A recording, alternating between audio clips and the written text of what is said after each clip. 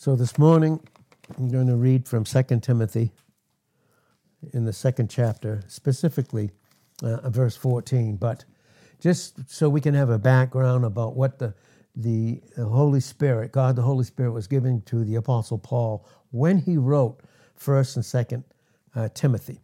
What we need to understand is when he wrote 1st Timothy, that was him writing again and reconfirming the established truth about church order and how to function as a local assembly. That's what 1 Timothy gives to us, how to function in proper order in a specific local assembly that God has chosen and placed us in. And 2 Timothy is how to still function as individuals in a local assembly in the midst of disorder. That's where we are right now in our country.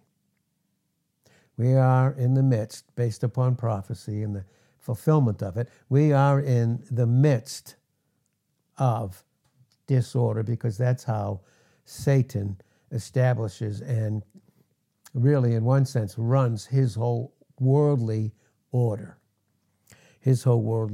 So, again, when we see that, when we see it, we can read it again. And let's read in 2 Timothy 2. 2 Timothy 2. And what I'll do is I will start in verse 10. Verse 10 of 2 Timothy chapter 2 says, "Therefore I endure all things for the elect's sake." So Paul is saying, and he's speaking to a young pastor. So the context of this, in isagogic, studying the word and its historical frame of reference, what we see is the Apostle Paul speaking to a very young pastor and telling him that you're pastoring in the midst of a time where there's complete disorder, but you're to teach individuals that are in a local assembly how to function properly. And so that's why he said, "Therefore I endure all things for those that the elect's sake." The elect's sake are all those that are in Christ. Every believer who is in Christ. The apostle said, "I'm enduring all this opposition and all these things that come against me." That's what the apostle Paul was saying. And then he was saying, you as a young pastor, you're going to experience the same thing. You're going to experience all these things coming against you. Not only you as a person and as an individual, but you that God has chosen and gifted to speak to others. You're going to be a target of the enemy. "Therefore I endure all things for the elect's sake, that they may obtain," you know what here it says, "the salvation." The salvation is not just the day they were born again, it's their whole Christian life. Because our Christian life is to be one continual, experiential deliverance based upon the fact that we have been delivered by Christ and through Christ in our position. Now we're to experience it, but then all the opposition now from the enemy will come against that. Verse 11, "It is a faithful saying, for if we be dead with him," and we spiritually died with him when we received him as our Savior on Calvary, "we will also live with him," and we have this life with him.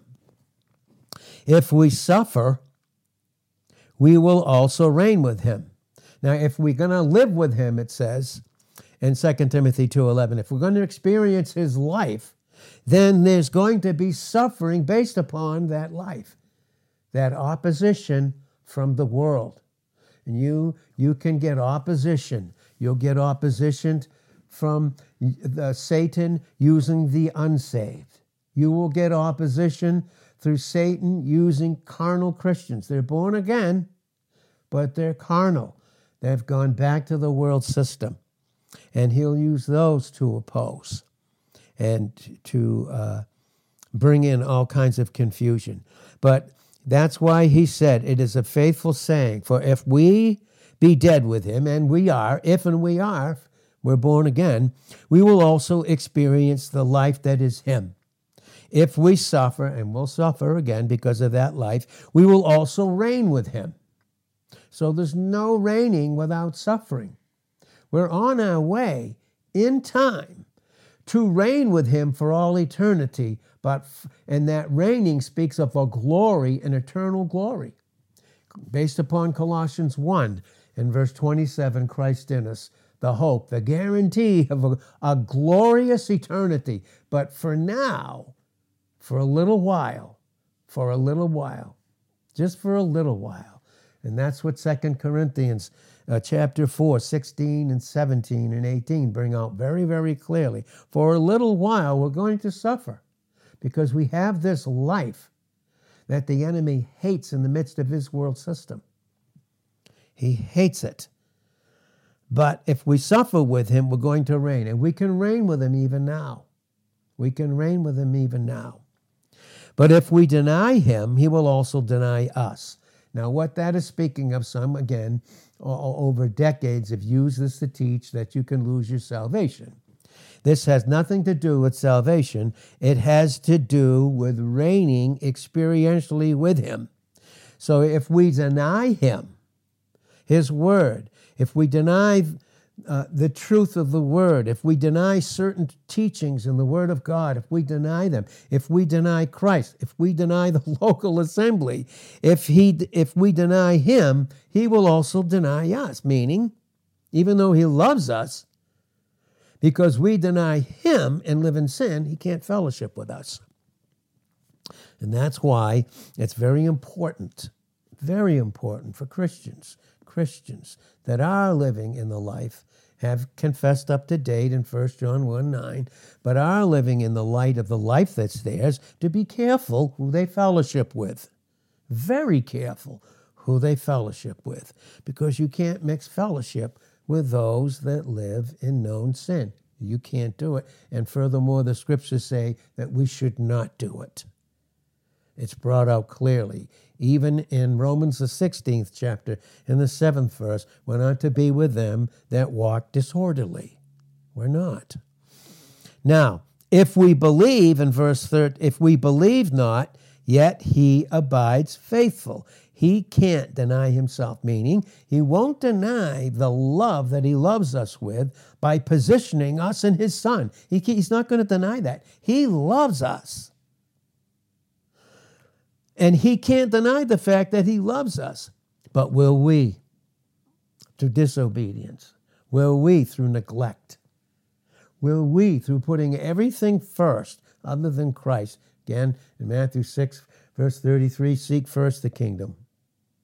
Seek first the kingdom, first and foremost. Then all these other things will be added unto you. Now, in verse 14, this is what it says. Of these things, put them in remembrance. God, how often do we need to be reminded of these things? How often? How quickly is it that we can forget God? Of these things, young Pastor Timothy, put them in remembrance. And when you do, if you remember them in yourself experientially, you're going to suffer persecution. Because in 2 Timothy 3, verse 12, all that live godly in Christ Jesus, in other words, all that experience the reality of who they are in Christ, with Christ in them, and them in Christ, will suffer persecution. We never have to ask why. If we're going forward with the truth, then we suffer things. The answer is we're being persecuted because we're living right. Of these things, put them in remembrance, charging them before the Lord, that they, all those that receive this teaching, strive not about words to no profit. What would that be? Trying to have fellowship with another believer who is living like the unsaved. There will be striving about that. If there's not oneness, and it doesn't even have to be verbal. It can be nonverbal. It's an atmosphere, and you experience it. To not strive about words to no profit. Look at what it says here, and this is what we want to get to the subverting of the hearers. We're going to hear a little bit more about that word, to subvert. Subverting of the hearers. And that's why the Apostle Paul, and he's our apostle. There's no other apostle that we, as the church, the heavenly bride, the body of Christ, don't have another apostle. Our apostle, in learning who we are in Christ, is the Apostle Paul. Of course, it was the teachings that Christ gave him through the power of the Holy Spirit. And what he's saying is, even those that are young pastors, study to show yourself approved unto God. Study to show yourself. In other words, let the Word of God have a light in your life to show you where you should go, when you should go, how you should go, who you should fellowship with, and who you shouldn't. Study to show yourself approved unto God, a workman that doesn't need to be ashamed, rightly dividing the word of truth. The Greek says cutting straight the word of God. Not swerving and being subverted, but cutting straight through. Keep in mind, too, persecution also will come, not just from the unsaved under the atmosphere, but a believer that's backslidden. You'll get persecution also. But thank God, we are more than conquerors in him. So then we can see here, and then we want to see this verse here, is brought out here in the Word of God. And boy, we're going to get into another word at a different time, possibly Tuesday. But what we see here in Titus, the first chapter, what we see here is verse 9. It says, holding fast the faithful word.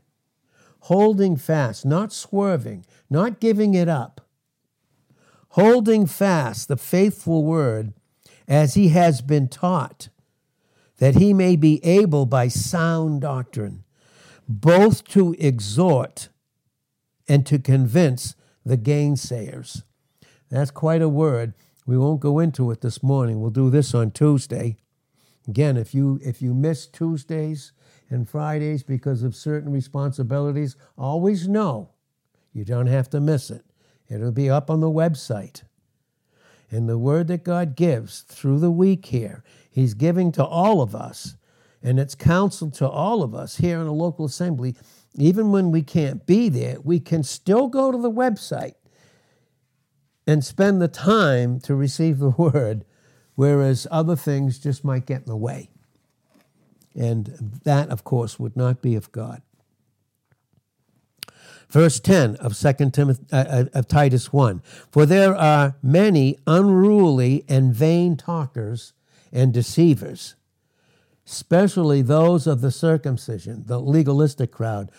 Look at verse 11, whose mouths must be stopped. Now, would God still seek to stop the mouths of those that are unruly and are gainsayers? Would that be God's will? It would be through right teaching to stop that, especially, unfortunately, for carnal Christians. Carnal Christians. A carnal Christian, and any of us can do that. Any of us, and all of us have been there at some point. It means we just go back to being a baby again. Just baby. Don't care about anything. Don't care about anybody.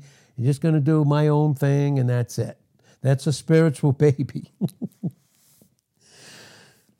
Whose mouths, in Titus 1:11, must be stopped. Listen to what it says. Listen to this. Who subvert. See, there's that word again. Who subvert whole houses. Now keep in mind, I want to keep in mind that we know, based upon the scriptures, in Romans 16 and verse 5, in 1 Corinthians 16 and verse 19, and in Philemon, verse 2. At this point, when he's teaching these things, the church, who are people, the church is not a building, the church would gather in houses. The local assemblies in an area would gather in houses,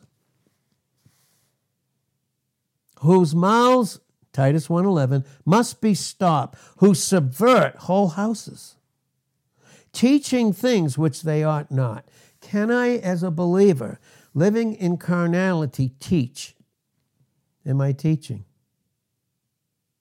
Do we think for a second that when we're not functioning in teaching, or we don't get proper teaching, that the enemy's not going to be teaching us things, giving us rights and opinions to live in the self-life?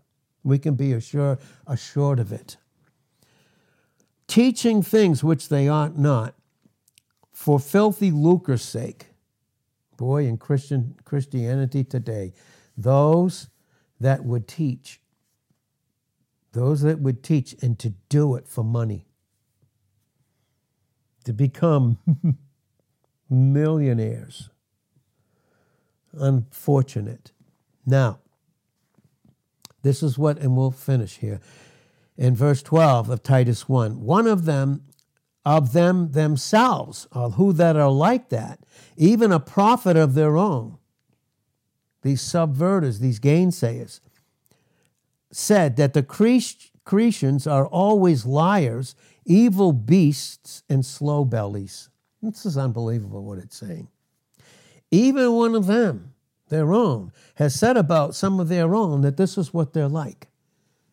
This is exactly what they're like. They are always liars. Listen, when we don't function in the truth through right teaching and right counsel, and when we don't have the truth that Christ is in John 14:6, what do we function under? We function under a lie. That's how we function prior to meeting Christ as our salvation. We functioned under the liar. Ephesians 2:1-3 bring it out clearly. And when I function in the flesh, where did the flesh come from? From the enemy. What do I function in? I function in a lie. Always liars. And what's the lie based upon? Evil. Evil beast. They live like animals. They have a soul, they're self-conscious, and a body conscience. And their soul gives place to every lustful desire that the body tells it that it needs. You live just like the beast, the creatures. You don't live in the spirit. You don't have a relationship, spiritual, because we were made in the image of God. We know that in Genesis 1:26 and 27. In Genesis chapter 5, verses 1 and 2, we were created in the image of God. God the Father, God the Son, God the Holy Spirit. And that's why the prayer that the Holy Spirit gave the Apostle Paul in 1 Thessalonians 5:23, he said, I pray God your whole spirit, soul, and body. God are three separate, distinct individuals, but one in essence. We have three separate, distinct parts, but we're one in essence. But what makes us different than any other of God's creations is we have a spirit, which is the God-conscious capacity to have an exchange of intimacy in a relationship through Christ. That we don't have to live just like what? What does it say? Evil beast and a slow belly. What's a slow belly? Well, a slow belly here is brought out, and these things are these things are very, very incredible, I have to say. They're very, very, very incredible. And we need to have specifics as Christians. We do. We need to have these specifics. What is a slow belly? What's a slow belly? Can a Christian have a slow belly? Yes. Here is Philippians, the 3rd chapter, and I'll read this verse. In verse 17 of Philippians 3 says, Brethren, be followers together of me. Notice what he said, be followers of me. What's he saying? As long as I follow Christ, in 1 Corinthians 4 and verses 15 and 16, and in 1 Corinthians 11 verse 1, as long as I'm following Christ, follow me. That's what he said. Brethren, be followers together. In other words, you're not following me. We're all following Christ together. That's what he's saying here. And mark them, notice this, and mark them which walk so as to have us, what? And mark them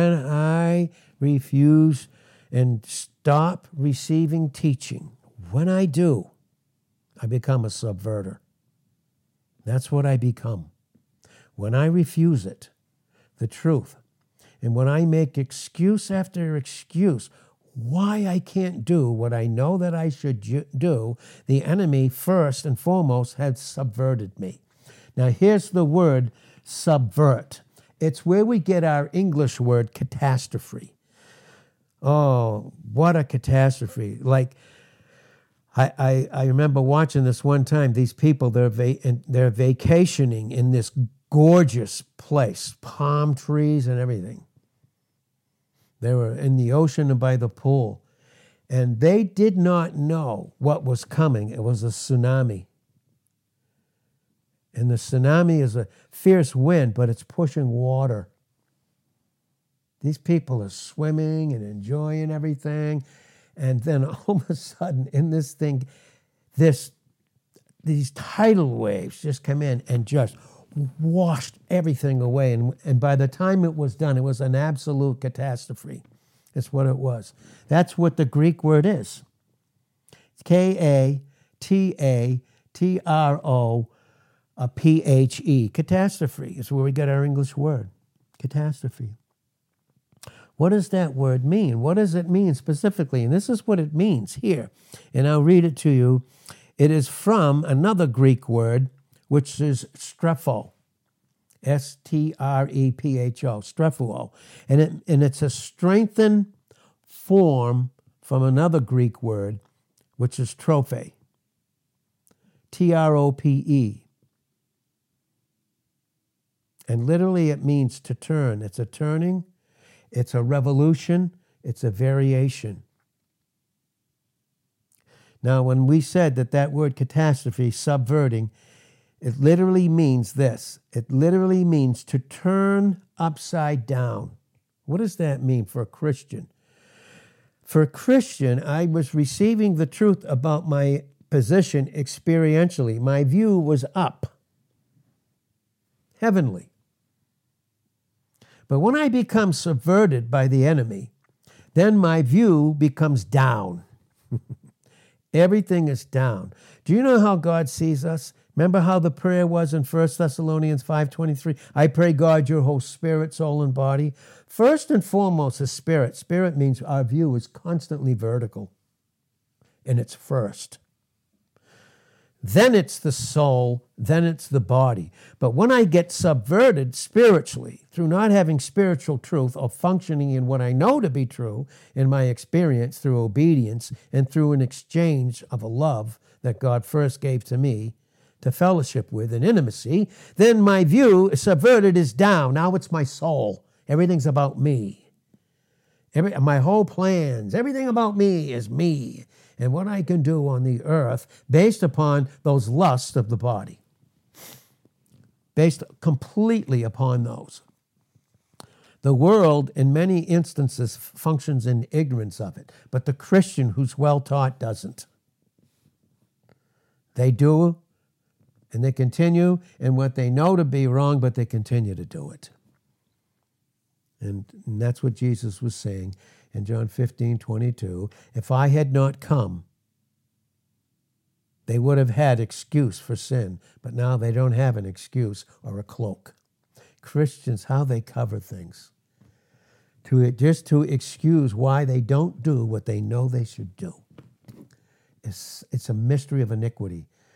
In 2 Thessalonians 2:7, it's a total mystery that why would they continue to do that? I mean, it's just to me, it's just unbelievable. And there's no cloak for it. So when Jesus said, when I came, I did away with all excuses. Believers have had the truth. And the truth does away with all the excuses and lies and foolishness and gives us a proper view and understanding. But when I don't want that, I put a cloak. It's almost like I put it right over my eyes. I don't want to see the truth anymore. I don't want it anymore.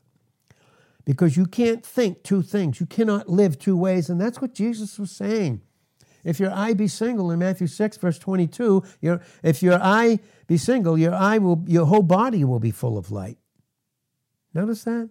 Your whole body will be filled with light.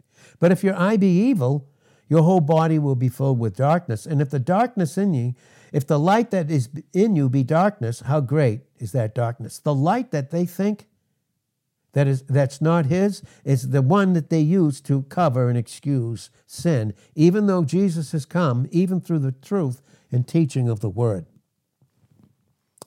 So what they do, and that's what they do, they're subverted in their own life. Listen, if I'm subverted, if everything about in my life is upside down, what's my approach going to be to anybody else? It's a worldly view. Now, I can say that I love in 1 John 3:18. I can say that I love certain believers. I can say I love them. But the Bible says, love not in word or in tongue, but in deed and in truth. In other words, your love will be proven by what you actually do, not what you say. It's not what you say that teaches and shows where you're at spiritually. It's what you do. That, your conduct, will be the true example. How you're living your life. And not that we should ever condemn or accuse another believer who's not living right. We have no right to do so. We do have a right to pray for them. We do have a right not to fellowship with them at all. And we do have a right, if God leads us, and I think he would in a lot of cases, to just say to them, hey, what are you doing? Hey, why are you doing this? Gosh, I mean, I don't understand. Is there a reason why? What's the reason? And you could be the one that God would use. You could be. They subvert whole households. They do. They subvert. You know what it means? To overthrow, to turn upside down the teaching of everything they know. Everything they know. And it's from this word kata, catastrophe. Kata is a primitive particle, which in our English version is like a preposition. It means down. Down. You go down. In place. Can I go down as a Christian in place in my position? No. But how about my experience? Yes. And then in time. Now, there's times when the enemy has gotten us to believe a lie through disobedience. But we can get right instantly, can't we? And instantly start functioning in our proper place, which is up, not down. Now, that word kata is used in the different forms. For instance, the genitive in the Greek always speaks of a source. We are deriving our source from only one of two sources, either from Christ or from the enemy. That's genitive. Genitive always speaks of source.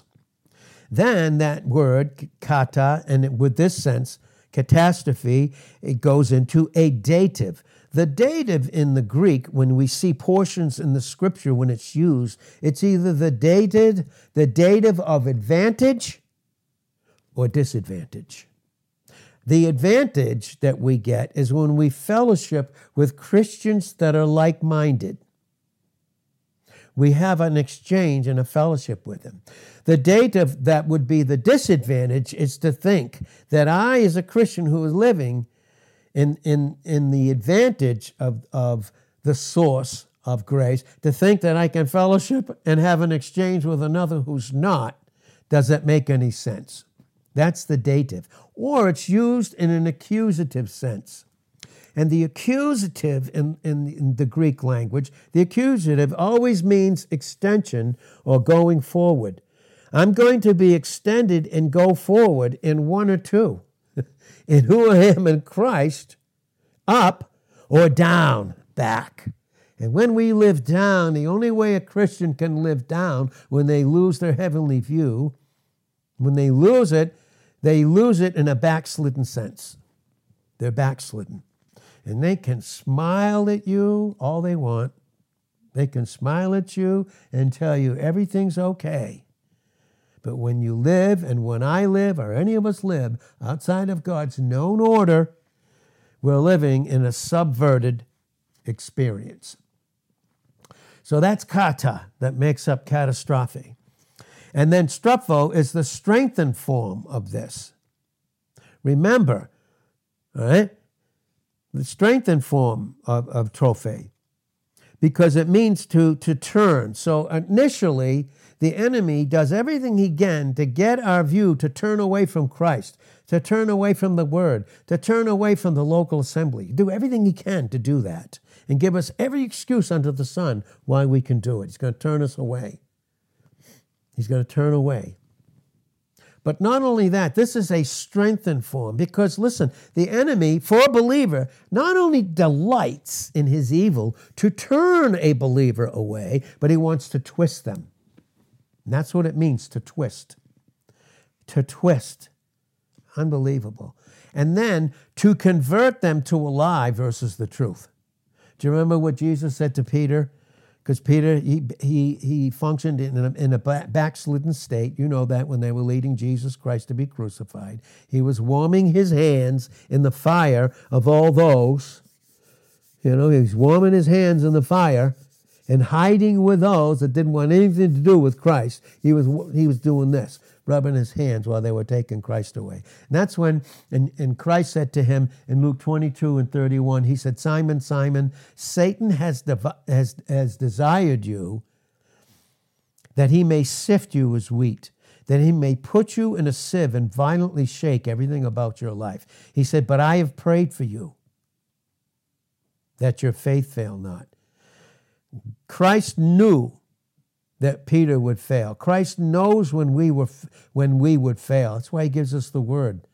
He always will give us the word first, honestly, to take care of past failures and to prevent future ones and present ones. He will do that. But I prayed for you that your faith fail not, your dependence on me, my life, who I am in the word, that it will not fail.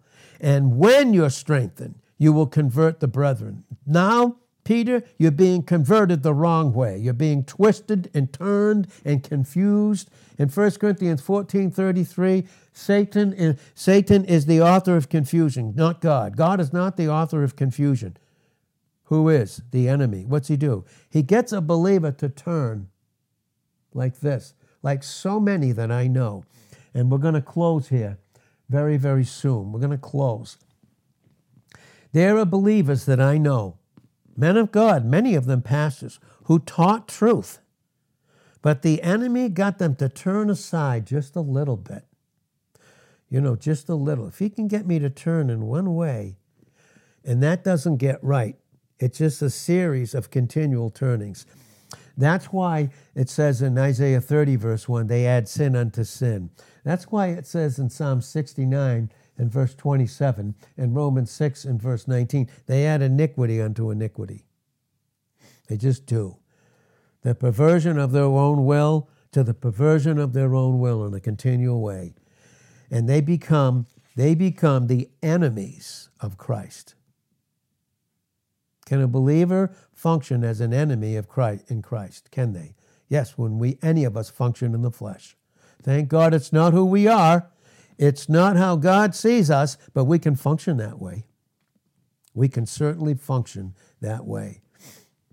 I think it's sad when believers don't go forward. I just do. I think it's very, very sad. I don't think it in any way, in a way to condemn or accuse, but I in a sense that you get in God's presence, you pray for them, and you weep and you pray for them. You do. But I know some of these men, and they get into all these teachings that subvert. We've talked about them. The two big ones, I'm not going to go into detail about them. The two huge ones that are being really circulated right now, and they're not new, by the way. There's nothing new about them. There is universalism. There's annihilationism. There's covenant theology. There's lordship salvation. There's replacement theology. These are all teachings that the enemy uses and gets even born-again believers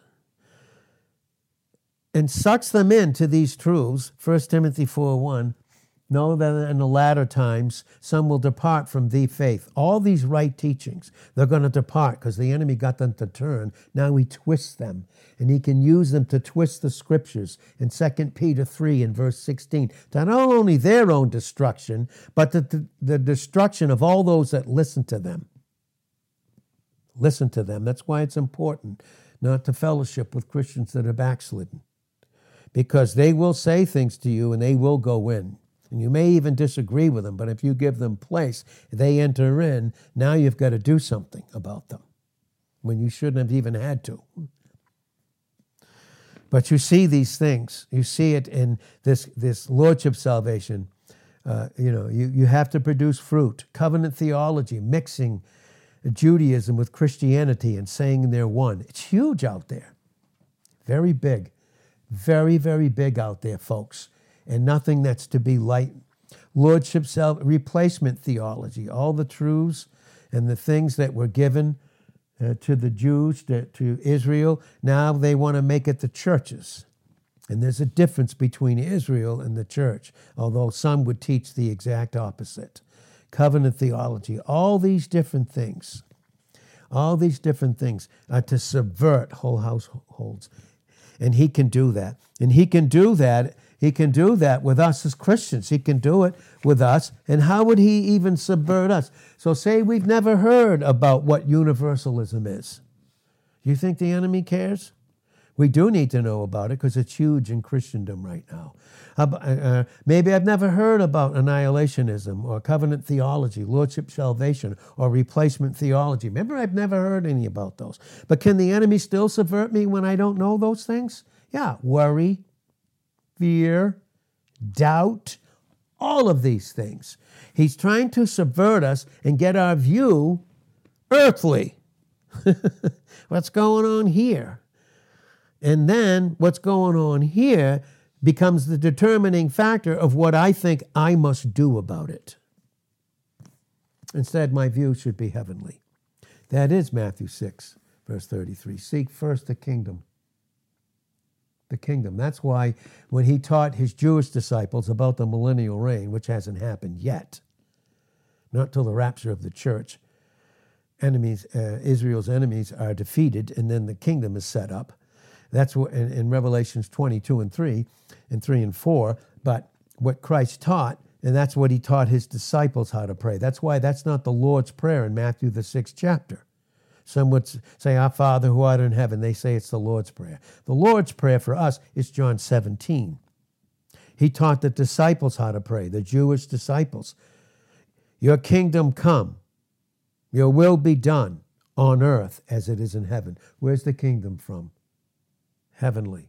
It comes down to the earth, but that hasn't happened. But do we have the King, our Savior, our Lord, ruling and reigning in us with his person and all the truths that he's done and everything he's accomplished? We do. He's not seen right now like it'll be a visible kingdom on the earth. We have the King, our Lord, our Savior, literally our bridegroom. We have him within. And that's why the world doesn't know us and doesn't treat us any different. But boy, is it important for us to know who we are in Christ, to know when, where, and how, and what we should do. Because there's so much bad teaching, false teaching, that subverts believers. And boy, have I seen it from precious people that I've known for years, and now they have been turned and twisted. Now they have become teachers of things like universalism, annihilationism, Christianity, Judaism and Christianity, it's all one thing. The whole Bible is just one thing. It's just one thing, and it's not. God would have us to be very, very careful. And he's very, very jealous over us. He wants to keep us for himself. When he can keep me for himself in intimacy, and when he can keep another believer that way, then they have a Christ life to exchange and fellowship.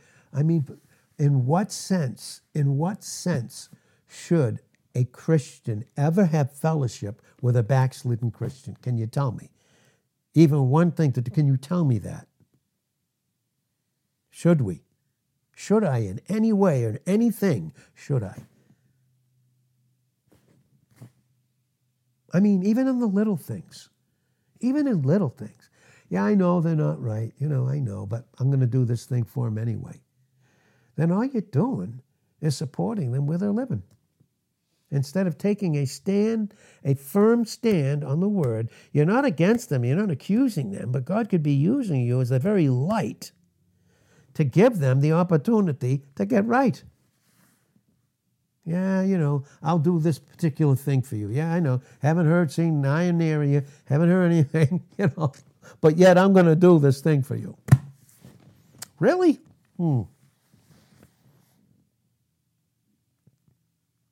Was the young man living and having relations with his stepmother? Was he living in sin? And he was born again, by the way. The Bible makes it clear he was born again, but he was living in sin. What should they have done? If that little man didn't get right, what should they have done? They weren't supposed to fellowship with him. He couldn't even come to the local assembly until he got right. And then they did the opposite thing again. Then when he finally did get right, they wouldn't forgive him. God. Should we do that? I want to ask us all. Should we fellowship, have a thing to do with one who's living in known sin? Should we? The answer is crystal clear in the scriptures. We shouldn't. Because that keeps me pure and keeps the local assembly pure. And it keeps the subversion from entering into the local assembly. It just does. It really does. And it protects. And God is protecting that one that's doing it, that's being subverted. Simply because he keeps them in a place where God has to deal with them. And maybe me thinking I need to help them in the place where they are or do this one little thing for them to help them, I get in the way of what God wants to do. And I become part of the subversion. I can do it ignorantly or I can do it rebelliously. But God forbid that we should do that. And that's just not specific things that I'm talking about in our local assembly. I'm talking about worldwide with these things that are going on, with these different things. And you may not know the terms of them, but then it's up to me as a pastor teacher to bring them out clearly to you so that when they teach that thing, maybe you won't know the name universalism, but you can with right teaching, and then you're able to acknowledge it and stay away from it. Because it is out there. It may not be reaching your little circles, but I am telling you, it is hugely out there. And that would even give us the knowledge about those things to pray for others. Otherwise, we wouldn't even know, right? Like people that are being affected by this bad teaching. And some of it, not too far from our area. Whole groups of people that we love.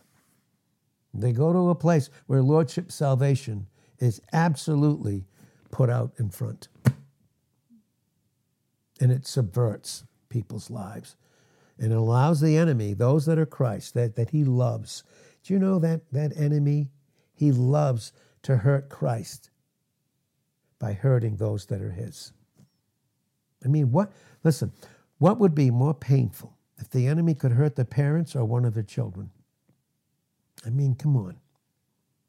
That's having the right heart towards those that are living subverted. It's loving them, but hating what the enemy's doing and praying for them, but yet not to fellowship with, but to love them and pray for them and keep ourselves protected and ourselves from being twisted. Amen? Amen.